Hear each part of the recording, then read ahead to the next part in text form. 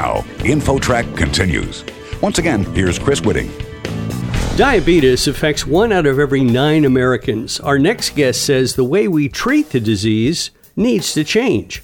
He's Gary Taubes, author of Rethinking Diabetes: What Science Reveals About Diet, Insulin, and Successful Treatments. Gary, you believe the experts on diabetes are on the wrong path, and you say it all began 102 years ago. What happened then? Okay, well, research at the University of Toronto discovered the hormone insulin. There are 2 types of diabetes. There's an acute form that's a deficiency of this insulin, and it's very quickly fatal without therapy, and it strikes mostly children and adolescents.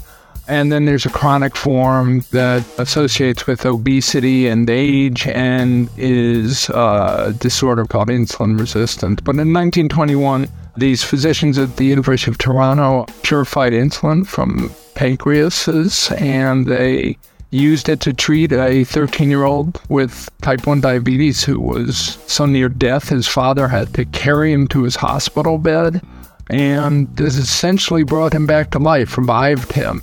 Since then, a disease that is an inability to, in effect, process the carbohydrate content of the diets we eat, so it is directly related to sort of how we eat and what we eat, has been perceived as a disease that's best treated by drugs. First insulin, and then these what are called oral hypoglycemic agents, pills you could take that lower your blood sugar, and now there's a whole new generation of these wonder drugs, Ozempic and Wegovy, that work by different mechanisms. And if you're diagnosed with diabetes today, you will have a better prognosis than ever before in history. But your doctor will still tell you, if they're being honest, it's a chronic progressive disease that's only going to get worse.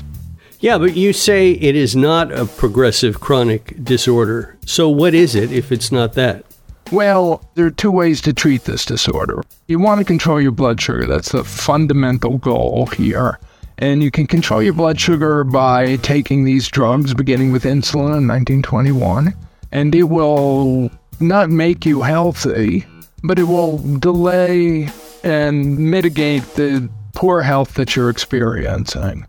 Or you can use diet to control your blood sugar. And as soon as you do that, now you're working into a world of sort of controversy about fad diets and what people will or will not eat and what's healthy and what's not.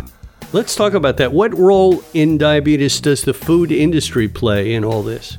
Well, we're experiencing epidemic levels of diabetes. So by that I mean, for instance, in the United States, in 1960, when the first surveys were really being done, maybe 2 million Americans were diagnosed with diabetes. And today that number is 30 million, and another 8 to 9 million have the disorder but don't know it yet.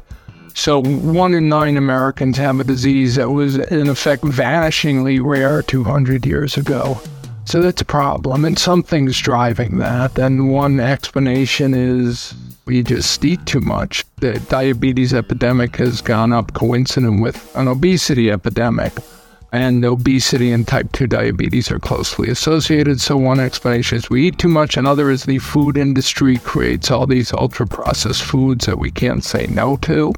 An explanation that I explored in my book, The Case Against Sugar, in 2016, is that it's sugar particularly, and maybe sugary beverages, that sort of trigger this disease in populations. And then once you've got it, the predisposition can be passed on through the womb in this process called fetal programming. But you can blame the food industry. I am more interested in the science and the problems that arose when physicians think they can do medical science as opposed to just treating patients, which is what you have in this 100-year history since insulin was discovered. Our guest is Gary Taubes, author of Rethinking Diabetes: What Science Reveals About Diet, Insulin, and Successful Treatments. Gary, you're not a physician. Do you expect to get resistance from the medical community from your reviews in this book? Yeah, and I should. Anytime a journalist comes along, not only I'm not a physician, and I do not live with a diabetes diagnosis myself. So nobody likes it when an outsider comes along and says, look, I've looked into what you're doing and it looks like some terrible mistakes were made and I'd like to talk to you about it. That's true everywhere in life. It's true for me as well. So yeah, I will get an enormous amount of resistance. Actually, the worst case scenario is that the diabetes community doesn't pay attention, that they say, we don't really care what a journalist has to say about this. The counter argument is that, like I said, we have this epidemic. What I didn't say is it's extraordinarily expensive. 1 in every 4 health dollars spent in America is spent on diabetes and its complications, over $1 billion a day. Where is all the money going? $400 billion a year on the cost of the diabetes epidemic.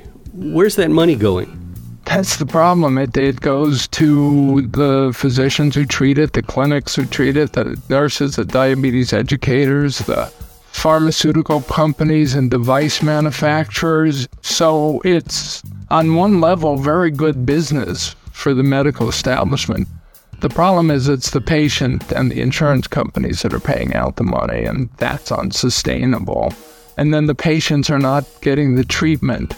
These treatments are not making them healthy. Can I tell you a story? Sure. The one that sort of crystallized everything for me. This was a chef who became a journalist. He was diagnosed about 7, 8 years ago with type 1 diabetes. And like anyone who's diagnosed with a chronic disease or a disease, he's got no preconceptions. He's suddenly thrown into this world of diabetes, and he's being educated by his physician who wants to give him the best possible care. And his physician says to him, look, you've got this disorder where you can no longer metabolize the carbohydrate content of the diet safely because you don't make enough insulin anymore. So we're going to give you insulin therapy. We're going to tell you to eat a set amount of carbohydrates every day at every meal and at snacks, and then we're going to give you insulin therapy to control your blood sugar, what's called to cover the carbohydrates. And this fellow says to his doctor, well, wait a minute, wait, what you're saying is because of my disease, carbohydrates are now poison to me, and I should eat the poison and take the antidote. Why don't I just not eat the poison? And he said his doctor, never sort of thought of it. The doctor just wanted to make him better. This young man just wanted to be as healthy as possible. That's the sort of trade-off we're talking about. The conventional thinking that the diabetes community never tested, they just kind of grandfathered in, is eat the poison, take the antidote. We've got you covered. And if the antidote has side effects or eating the poison has side effects, we've got antidotes for those. Or just don't eat the poison. Right. Now, what they might say is a patient diagnosed with either type 1 or type 2 diabetes today can expect to survive and be healthy longer than any time before in history. Doesn't that show that they're doing it the right way? It shows that they're doing something right, but it doesn't show you that they're serving their patients best. Ultimately, the argument I'm making in this book, it says, look, we've come to realize that, as was argued in the 19th century by the leading diabetes specialists in the world, patients can thrive on diets without carbohydrates in them. They can do perfectly well living on protein and fat. There's no such thing as an essential carbohydrate. Finally, beginning in the 21st century, clinical trials started being done to test that hypothesis, and it's so far panned out in every trial, effectively every trial that's ever been done, and there are now well over 100. So what I'm trying to get the diabetes community to rethink is their approach to the disease when patients come in. The physician and the educators really should have a profound understanding of both these approaches. The eat the toxin, take the antidote approach, and the don't eat the toxin approach. What would you say to someone listening who perhaps has diabetes or knows someone who does have it?